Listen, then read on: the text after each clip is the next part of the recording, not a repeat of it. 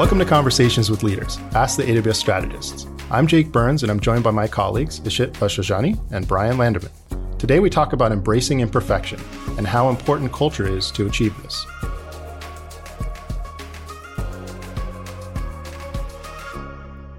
Bryan, Ishit, welcome back. Hey, Jake. Hey, Jake. So one of my favorite quotes is, perfect is the enemy of good. That's a good quote. I like that. Love that. So I have a theory. I think having this mindset of needing to be perfect can get you very far in your career to a point. And I think beyond that point, it creates leaders who end up being ineffective because they micromanage and they're just trying to be involved in every single decision to ensure that it's perfect. So I think it's a strategy, it's a tactic that works well but it doesn't scale. So while you're an individual contributor, you can have this attitude, but once you start managing a team and once that team gets a certain size, it quickly falls apart. Yeah. I mean, I don't know what the right answer here is, but I want to say it's a learned behavior, right? And if you think about, especially in business, and I look back in my career, like I think I had success moving up because of my successes, not because of my failures, right? And I that has to be a part of it, right? We are incentivizing the wins. We celebrate the wins, and I know we talk a lot about celebrating the failure, but I think we're incentivizing that behavior to really kind of focus on whether it's being perfect. I don't know if it's perfection or a lack of a willingness to fail, but I think perfection gets in the way of reaching, right? It's very. I think it's easy to do something perfectly, but you're taking a lot less risk. To your point, you're controlling so much more of it to make sure everything goes well. It's like you're optimizing and we talked about this before, but you're optimizing the wrong problem, I think, when you attempt to be perfect. Because what we really want, I think, is to reach and to take risks and to learn. And I think perfection gets in the way of that. Yeah, if your work is very detail-oriented and limited in scope, this kind of perfectionist attitude can work very well. Right. Because it's kind of almost synonymous with trying very hard. Actually putting in the effort, which I think, people at the beginning of their career, that might be the lesson they need to learn is you need to try harder. You need to put in more effort. You need to be dedicated to this work. And so, you learn that early on in your career that produces good results. And then you're given more responsibility and all of a sudden you become overloaded and you can't do it anymore. And so then the focus needs to shift to achieving goals, getting things done. And then you realize that this, if you're too obsessed with the details and you're too obsessed with perfection and ensuring that everything is done to a certain standard yourself and being directly involved in that, then things start slipping. Right. But I do think when we talk about perfection in business and what we usually talk about, right, is C-level executives, I think at that point, your scope is so large that the way I see perfection kind of manifesting itself is in risk avoidance. Right. So it's not necessarily that things are perfect, but it's more that we really want to be successful. We want to make sure everything goes right. We don't want any kind of marks on our record. And so we take a lot of time and to make sure that any sort of risk that we're taking is pretty small and we have confidence we're going to get through it or not sticking your neck out. I think either one of those situations, I think is really dangerous to your business. I feel like it goes back to, I like your point about learned behavior because I think it goes back to the education itself, right? The education system. And what do we measure? It's the grades and GPAs, and that is all based on how much you got it right? So it is really the outcome of what you got it right and not the process of learning and discovery itself. in innovation, I think that is another big piece of that, right? And I loved, I don't know if it was in the last one or one of the previous shareholder letters where Jeff wrote about the process of wandering, that when you are trying to create something new, the path isn't linear, and it shouldn't be linear. And while you need to plan and think about and collect data and make data-driven decisions, but there's also value to the process of wandering, because that's where discoveries happen. And that's where innovation happens. So I feel like that is such a contrary to following a plan and then hitting a target and staying on course perfectly versus taking the zigzag path of, oh, that didn't work. So I'm going to pivot and do something different, or I'm going to try to achieve the same thing, but a little bit differently. Mm-hmm. Absolutely. Yeah. And you mentioned going towards a growth-oriented mindset, which I think is so important. I think there's stages to kind of the evolution of a leader, right? And I think the first is, early in your career, having that goal orientation is super important. But then at some point that doesn't scale, and you have to reorient towards growth. Right. So you're no longer just trying to hit goals anymore. That's not good enough to evolve further. Now you have to focus on, how do I build mechanisms and put my effort into things that are going to be self-sustaining and self-fulfilling and flywheels and that sort of thing, both in yourself and in your organization. Yeah. And I think the shooting for perfection in some ways, I feel like inherently forces you to set those goals that are achievable. You can only shoot for perfection in some ways when you have either tried it or the process to get there. One of the things, Jake, you talked about was that as you become from individual contributor to leader managing teams, and as you grow, you have to change that mindset, right? How have you, as leaders, senior executives, managed to do that for your teams? Because I think it is such an important aspect where leaders set an important direction and tone, especially when it comes to embracing perfection, because that's what is going to make it acceptable, right? How have you done that? Yeah, that's a great question. I'll start off by, for myself, kind of how I changed my mindset. And I think this applies to all leaders, really. One of the biggest blockers to being able to have the right mindset is trust in the people that work for you. So what I see is, in organizations where they move slowly because the leader is micromanaging, it's usually the root cause is a lack of trust. And it's not necessarily they don't think they have good people. It's just that they think they can make better decisions. So they try to get involved in all of the decisions. When we're talking about kind of how do you make this pervasive on your team, especially with perhaps individual contributors, I think it's maybe a different problem to solve, because a little bit of perfectionism is a good thing. For them to be concentrated on the details is a good thing, but you need to make them understand that they need to balance that with actually delivering results. So it doesn't matter how good your work is if you're not delivering results. Is the point that I think needs to get through to those people. Yeah, I think you're right, but I'm a little hung up. Feel free to disagree with me. You don't have to tell me I'm right and then disagree with me. Trust me, I will. But I'm just thinking about like scaling imperfection, and I don't know. I don't want to get hung up on the word, because I think it is important to recognize that, but we're not after being perfect. But I could see a lot of people feeling like this could be a slippery slope, talking about imperfection and let's be imperfect, because it could certainly send the wrong message, kind of like how, embracing failure could be misinterpreted, right? And what we really mean when we say embracing failure is something different, and it's about learning, and it's about learning quickly and failing fast and whatever else, right? So what is the, like, how would you redefine this into something that really crystallizes what we're talking about, what we actually want to scale? Is it moving quickly, or with partial information and trusting our gut versus working for perfection and 100% confidence? Like, how would you guys redefine imperfection? For me, it is bit of a courage, right? Because perfection or the need for perfection also has somewhat of a fear associated with that somewhere.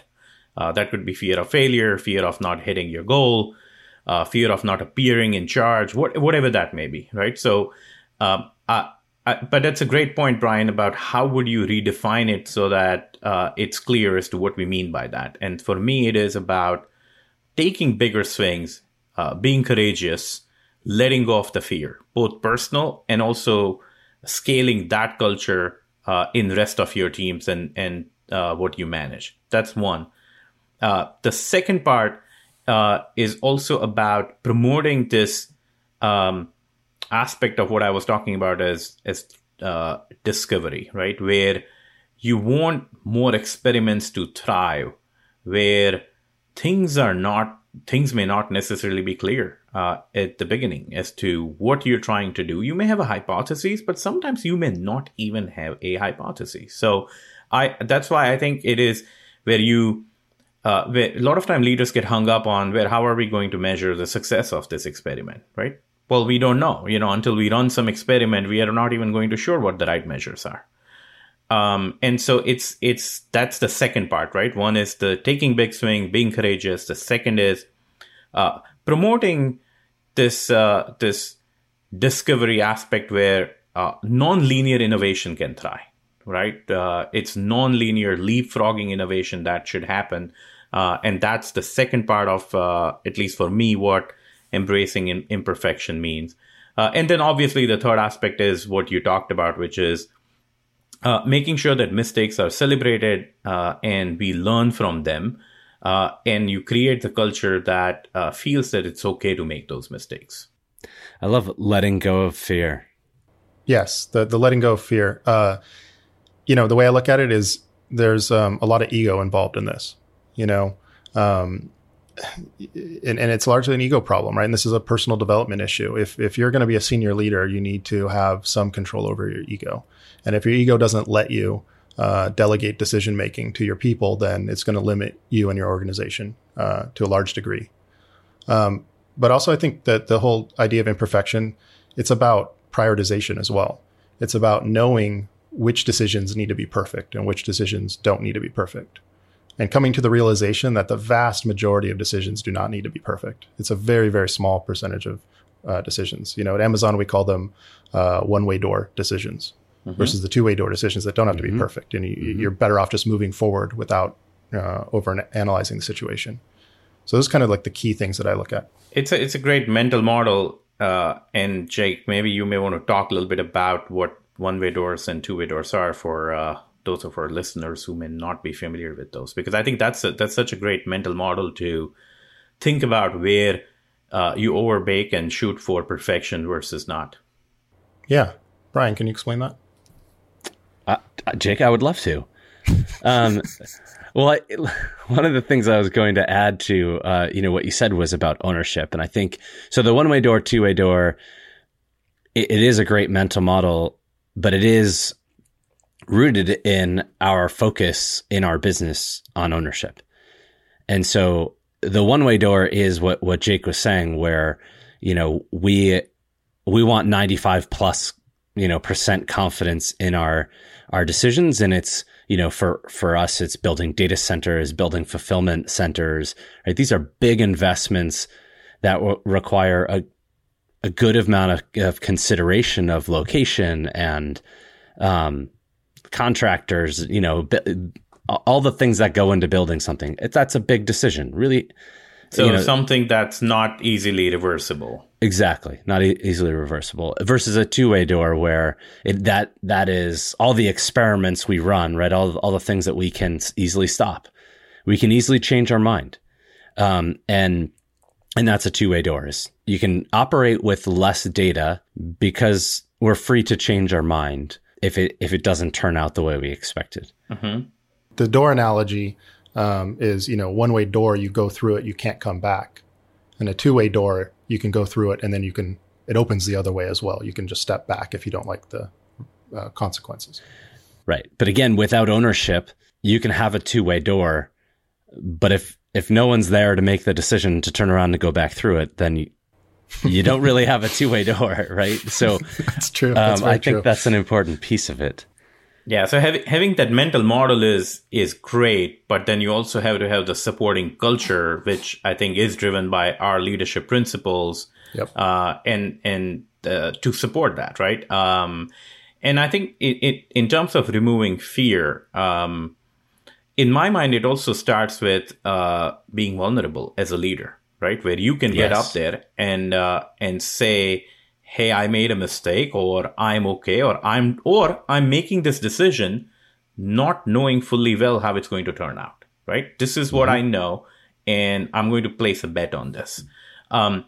It's this need of certainty that a lot of leaders feel, right? That when you are making a decision, when you're communicating with your teams, you need to know things, or you need to be the person in the room who actually knows stuff. And that's not necessary. And I think when you exhibit that behavior, it sends a signal to the rest of the teams as well that it's okay. It's okay to be uncertain.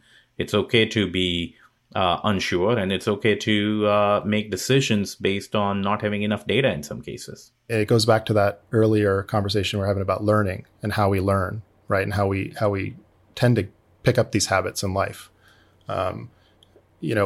If just because something worked didn't mean it was a good decision also, right? So if the odds were against you and the ROI was potential was bad, and you get lucky, that wasn't a good decision. That was actually a bad decision. But people tend to do more of those things when that happen. And on the other hand, like, you might place these bets where you are likely to succeed and it cost you very little. And maybe it fails 3, 4, 5, 6 times in a row, but they were still great decisions. You shouldn't change your strategy as a result of chance not going your way. You should change your strategy based on when you kind of retroactively look at your analysis going into the decision and determine that maybe you were wrong about some of your assumptions. That's when you should change your strategy. Right, because you can place many small bets and continue to make 5, 10, 20% difference and continue to succeed always. But then you can swing for the fences in some cases and try to place a bet that may either be 100 times better or fail completely, right? And the return on that one bet is just so much bigger. Now, on the other side, though, I do think that judgment is very important in leaders as well, right? So if you continue to place those 100x bets and continue to fail over and over again, then that's not embracing imperfection. That just means you need to really look at how you're placing those bets, right? So there has to be a good judgment involved, and it can't be a series of decisions that continue to be imperfect. Right. So the counterpoint to what I was saying is one of the things we utilize at Amazon is when the anecdotes contradict the data. Mm-hmm. Right. So like, you could do an analysis, you could decide this is a great idea and fail repeatedly. And then you got to look at that. You got to look at that failure and say, maybe our data is wrong. Maybe, if the results are not consistent with the data, then maybe that's a red flag that we should investigate. Yeah, I think that's true in how most of us operate, but I love that that's explicit here at Amazon, and to really pay attention to the anecdotes to help us strengthen our ideas and make sure, to your point, like, we talk a lot about breaking the status quo and not continuing to do things. If your data is reinforcing, what you're doing, but your data's wrong, to your point, like, really tough to make any sort of progress. But I kind of wanted to go back to this idea of scaling imperfection and removing fear in the organization, because I think, like, I loved your point, Ishit, about leading by example. Mm-hmm. I think that is really important. And you've talked in the past about your floppy awards. We didn't have a floppy award, but we had, a similar thing where we would showcase the failures, right? We would stand up and do a, kind of town hall or whatever, or like a lunch and learn, talking about the failure to explicitly share the learnings. Mm-hmm. And I do think that that's really important, but I don't want it to get lost that there are some things built into your organization that are reinforcing the fear. And I think it's really important to address those things as well, right? I mean, I think it's like going back to our innovation lab conversation, Ishit. No, let's do you not remember go back that there. conversation? Oh, you know, Let's revisit this, please. Yeah.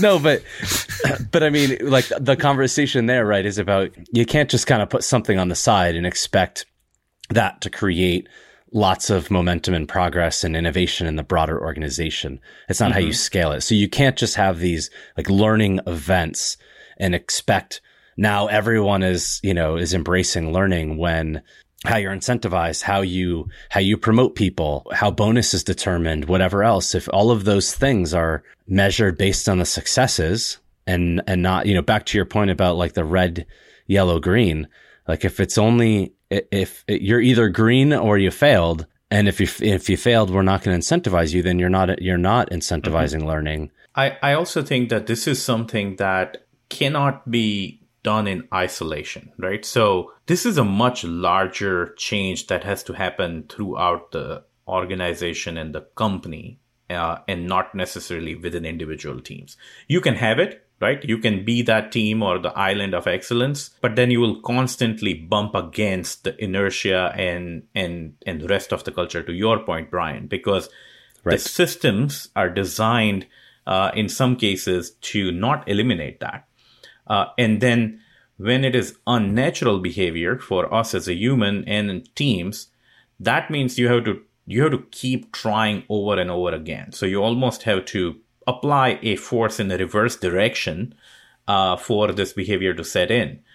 So I think this is one of those things where it truly has to start with the C-suite to drive that change. It can't be done just within a department or a function. They can be the catalyst, but this change has to start across the board. Because what you talked about, Bryan, performance management is a big part of this. Yes. Right? You can say all you want, you can celebrate all you want, you can talk about and share your mistakes, but then come performance management time, and then that system of assessing performance and then incentivizing is not in line with this concept of embracing imperfection, then things fall apart.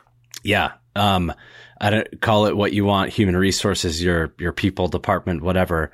I think they are so critical, to your point, in changing how your organization operates. Like if you're not partnering with them right now and having these kinds of conversations about modern performance management techniques that match the culture you're trying to drive. Just as an example, I think it's going to be very difficult to make meaningful change. Yeah, that's a big one. And also it is something that you can't just replicate in isolation, right? The performance management process isn't a system, isn't a ranking mechanism, or because a lot of time when you get into these conversations, you talk about, some companies are doing this and they're successful, hence I'm going to take that system and apply it, right? It's a good idea to get inspired, but you need to then see it fits within the culture of how that company operates and what they are shooting for, what their principles are. Replicating that without actually also understanding everything around it won't take you too far. Yeah, I love that you brought that up. It's I think it's so important understanding the fundamental or foundation of the idea of the thing that you might be trying to copy. I think is critical, and I would absolutely advocate that you make it your own, right? Make it fit to your business. The challenge there, though, is you also need to change who you are and how you operate, and so you need to be careful about making it fit your business or tailoring it to how you are and having it just be the status quo. Now you've taken some new idea, right? And just brought it back into the way you used to operate. You know what I mean? And I've seen it happen. We have a new name for it. It's exactly the same thing we used to do. Now we're just calling it something. Yeah. Oh yeah. Totally. Yeah. It's a branding exercise. Innovation labs. Yeah. It's like the name gets co-opted by people who use it to push forward the status quo, so I don't know if you've ever had an innovation lab at your company. I haven't. Have you, Ishit? I did not. It was a tech lab. You didn't? It was not an innovation lab. A tech lab, right. Subtle difference. Oh, yeah. Tech labs are a different thing entirely. Totally. So interesting thing about two-way door decisions that I've noticed is it kind of goes in phases. Phase one is kind of recognizing the fact that there are differences in the decisions that we face. that you can categorize them as one-way door, two-way door. And then kind of realizing, when you realize which are which, then you can operate more effectively and not hesitate on those two-way door decisions, and instill a culture where your people don't hesitate on those two-way door decisions, which is probably even more important, right? Where they know they don't have to escalate to a senior level decision maker in order to make a decision here. They just do it, right? And in fact, if it's found out that they didn't take action, then that's kind of an offense, right? That needs to be corrected. But I think the next evolution of that, and kind of my favorite part of it, is when you can actually take one-way door decisions and turn them into two-way door decisions. Yes. And so I think like the most frequent example I use is, unsurprisingly, moving to cloud.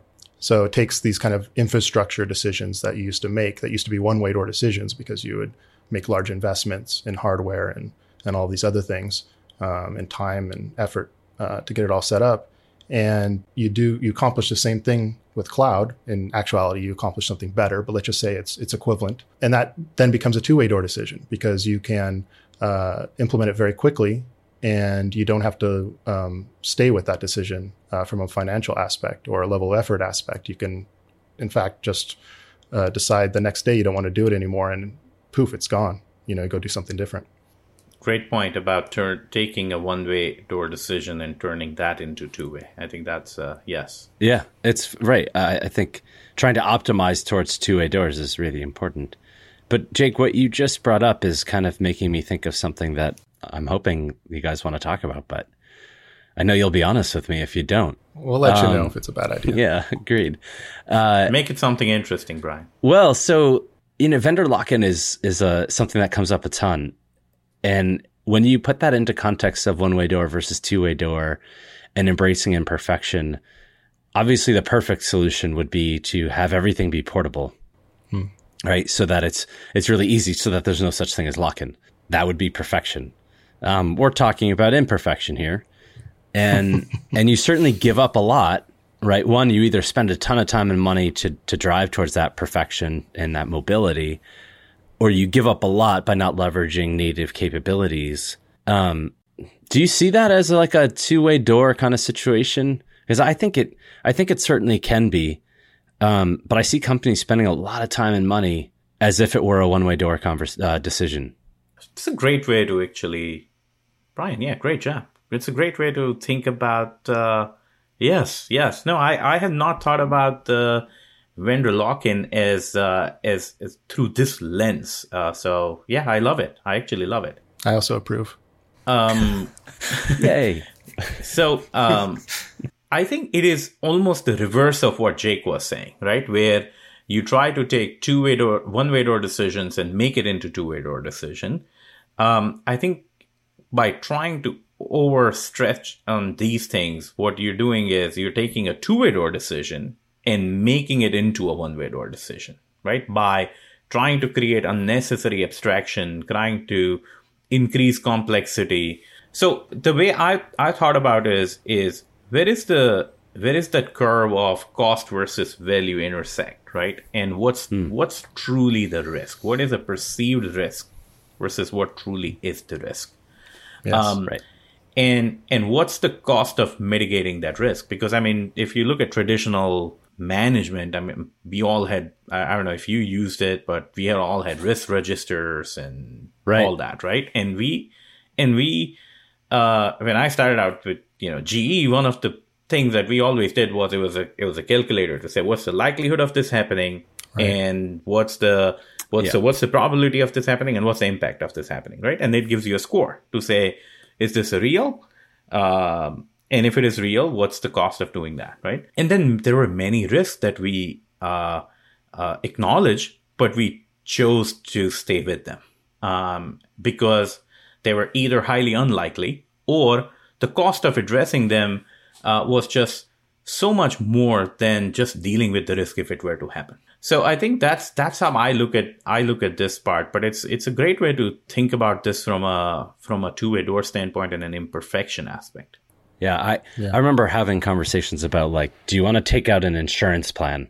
Like, do you want to go and pay this premium up front and in the event that this thing happens or not, and do we have the time and the money to do that, or are we willing to to take the risk and kind of like self-insure, for this sort of situation. And, we looked at it in terms of how you're talking about it, that it was in fact a two-way door. Like I went and said, look at all the money we've spent on replatforming because we didn't pay attention to these platforms. We didn't invest over time, and now they're so out of date, and we're spending millions and millions of dollars replatforming these. Like that's our current reality. So what makes you think that, unless something changes significantly, that we're going to not be in that same spot? So will it cost me money to move out or move off of cloud native capabilities? Like, yeah, it will. But trying to abstract it and investing all of this right now just means that I'm going to build a whole bunch of stuff that the likelihood of us really, maintaining that over time and achieving the portability that we think we're going to get is unlikely.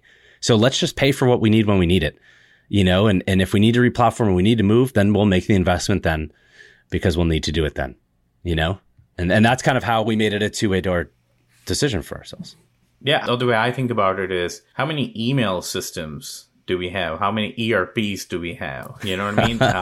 Yes. Do we have, and that's not, so that's inherent of it's just nature of doing business, right? Right. And so certain risk is just part of doing business, and you accept that risk. So you don't go and say, hey, I'm going to actually run 2 different ERPs because I don't want to have a vendor login. You know what I mean? Well, I love that you brought that up, right? Because who is advocating to add ERPs? No one. Everyone is trying to consolidate. And yet for some reason with cloud, we're like, well, let's add more clouds.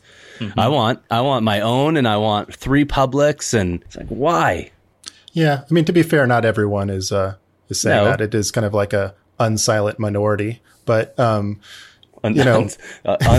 minority. Interesting. I like that. Yeah, they get disproportionate kind of mind share from us because they bring it up loudly, right? But most customers are not trying to do that, in my experience. No, that's fair. And I think there's another. It's not a binary thing, right? And I really like that you brought this up, Bryan, because I think this is something we need to talk about more, and it goes deep, and there's a lot here. But the way I look at it from a high level is it's not just even if you are taking a two-way and making it a one-way door, what else are you doing? What are the other effects? Because I would argue that buying hardware and data centers is a huge one-way door, and if you can eliminate that one-way door, it might be worth it to have a smaller one-way door, a vendor lock-in with a cloud provider, because that's so easy to back out of compared to you built this huge data center with all this hardware and you have all these sunk costs and this depreciation that you have to manage and all of that, right? Yeah. So it gets a little bit more nuanced than a kind of a binary decision.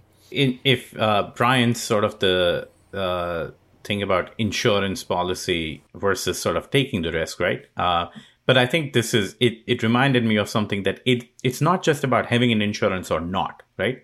And assuming a risk. It's also having a very specific insurance policy that says at 3 p.m., if you're on this street, and if a red car scratches you coming from the left, only then this insurance applies, right? And then do you still want to pay for it, right? So it's you're right. That's how I sort of think about it. Well, this has been a great conversation, guys. Maybe we could continue. Maybe we do a part 2.